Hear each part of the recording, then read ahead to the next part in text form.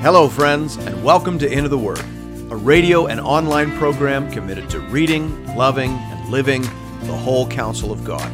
I'm your host and Bible guide, Pastor Paul Carter. Your word is a lamp unto my feet. Hope you have your Bible open in front of you today to Acts chapter 6. In this chapter, we see the church responding to the miraculous growth that it has been experiencing over the last several chapters. On multiple occasions, Luke has told us that the church has been growing and expanding rapidly. He said in Acts 2:41 that 3,000 souls were baptized in a single day. He told us in Acts 2:47 that the Lord added to their number day by day those who were being saved.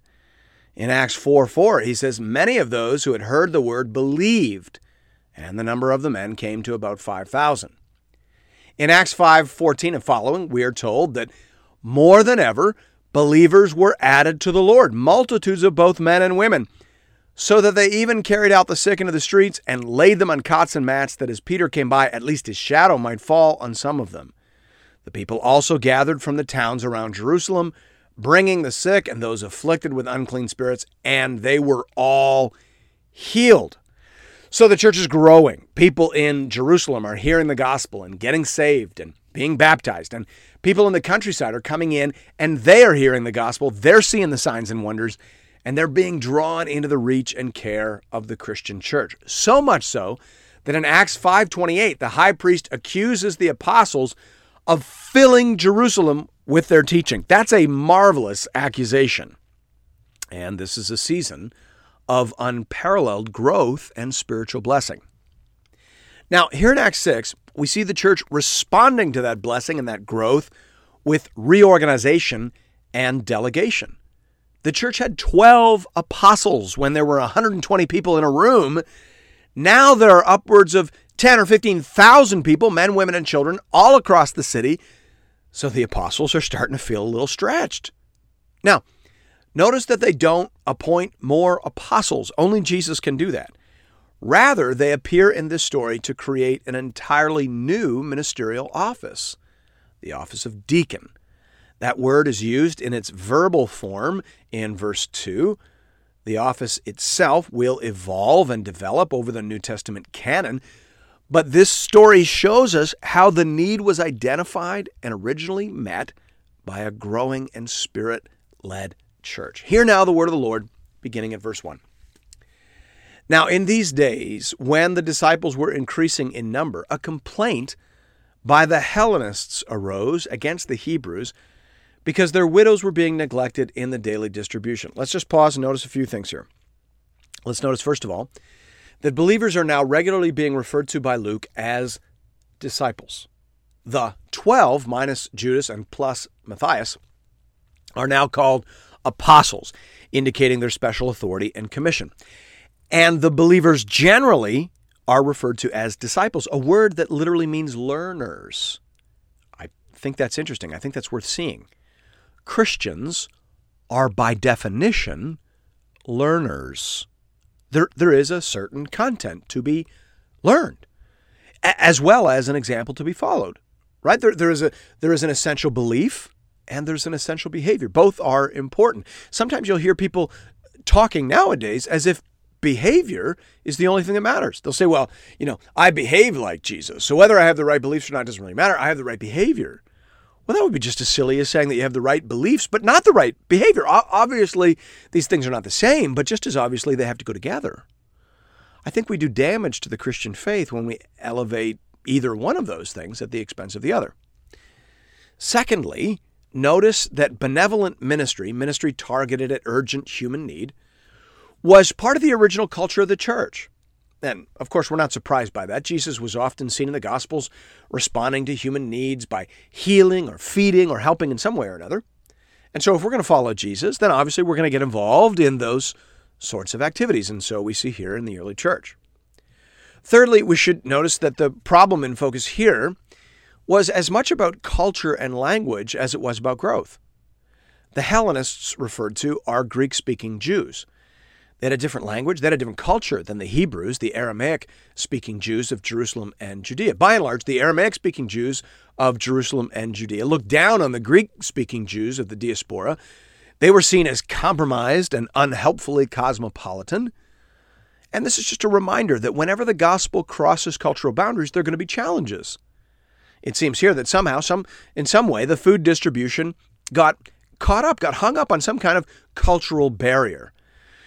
Maybe the delivery people were Aramaic-speaking Jews and they didn't want to go in the homes of Greek-speaking Jews. Or maybe the Greek-speaking Jews just couldn't communicate with the delivery people, and so the requests for food weren't getting through.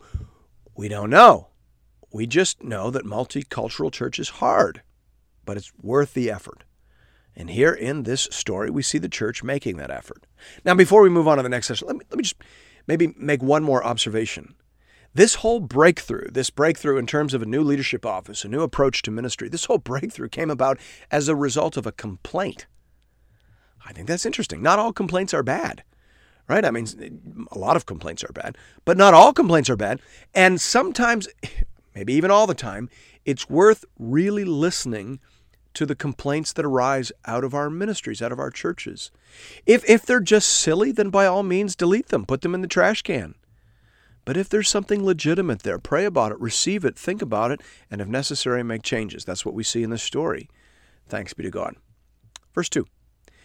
And the 12 summoned the full number of the disciples and said, "It's not right that we should give up preaching the word of God to serve tables. Therefore, brothers, pick out from among you 7 men of good repute, full of the Spirit and of wisdom, whom we will appoint to this duty. But we will devote ourselves to prayer and to the ministry of the word." This is so incredibly important for us to see. The church grows not by serving tables in the Acts of the Apostles. The church grows by preaching the word of God. Faith comes by hearing, and hearing by the word of God, right? That's the main thing. That's the effective thing. That's the powerful thing. Luke makes that point again and again and again. He's making it here in the story. As soon as they free up the apostles to get back to prayer and preaching the word, church starts to grow again. Look at verse 7, right? And the word of God continued to increase, and the number of disciples multiplied greatly in Jerusalem, and a great many of the priests became obedient to the faith. It says the same thing in Acts 12:24, but the word of God increased and multiplied. Again in Acts 19:20, so the word of the Lord continued to increase and prevail mightily. For Luke, growth is by definition growth in the word. Faith comes by hearing, hearing by the word of Christ. That has to be the priority focus of the Christian church. Now, of course, that doesn't mean that we shouldn't do compassionate, benevolent ministry. We should do that. This story is about the church doing that. But it's about the church figuring out a way to do that such that the priority remains on prayer and the ministry of the word. That's so important for us to see. Caring for the poor is important. It's very important, but it can so easily become all-consuming, and it must not be allowed to eclipse or deprioritize the ministry of prayer and preaching. It is through prayer and preaching that we offer something unique and distinctly Christian. It is through prayer and preaching that we address the root brokenness of the human condition. At the end of the day, the church is not a social agency. It is a gospel agency. And the church grows when it organizes around her God-given priorities. And that is what we see in the story. The apostles invent another leadership office, another layer in the church, so that they can keep their focus on the ministry of the word. Now, some scholars will get very precise here and say that perhaps we're not witnessing exactly the invention of the diaconate here. That comes later, probably in reflection upon the effectiveness of this more ad hoc decision. Be that as it may, what we see is the leadership of the church innovating and delegating such that they are enabled to maintain their proper focus. And it works. Thanks be to God. Verse 5. And what they said pleased the whole gathering, and they chose Stephen, a man full of faith and of the Holy Spirit, and Philip, and Prochorus, and Nicanor, and Timon, and Parmenas, and Nicolaus, a proselyte of Antioch. These they set before the apostles, and they prayed and laid their hands on them. And the word of God continued to increase, and the number of the disciples multiplied greatly in Jerusalem, and a great many of the priests became obedient to the faith. And Stephen, full of grace and power, was doing great wonders and signs among the people. Then some of those who belonged to the synagogue of the freedmen, as it was called, and of the Cyrenians, and of the Alexandrians, and of those from Cilicia and Asia, rose up and disputed with Stephen. But they could not withstand the wisdom and the spirit with which he was speaking. Then they secretly instigated men who said, "We have heard him speak blasphemous words against Moses and God." And they stirred up the people and the elders and the scribes, and they came upon him and seized him and brought him before the council. And they set up false witnesses who said, "This man never ceases to speak words against this holy place and the law. For we have heard him say that this Jesus of Nazareth will destroy this place and will change the customs that Moses delivered to us."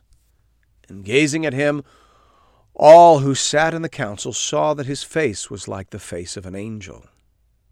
We'll finish up the story of Stephen in the next chapter, but we should probably notice here in passing that while signs and wonders are most commonly associated with the ministry of the apostles in the book of Acts, they are not exclusively associated with the apostles.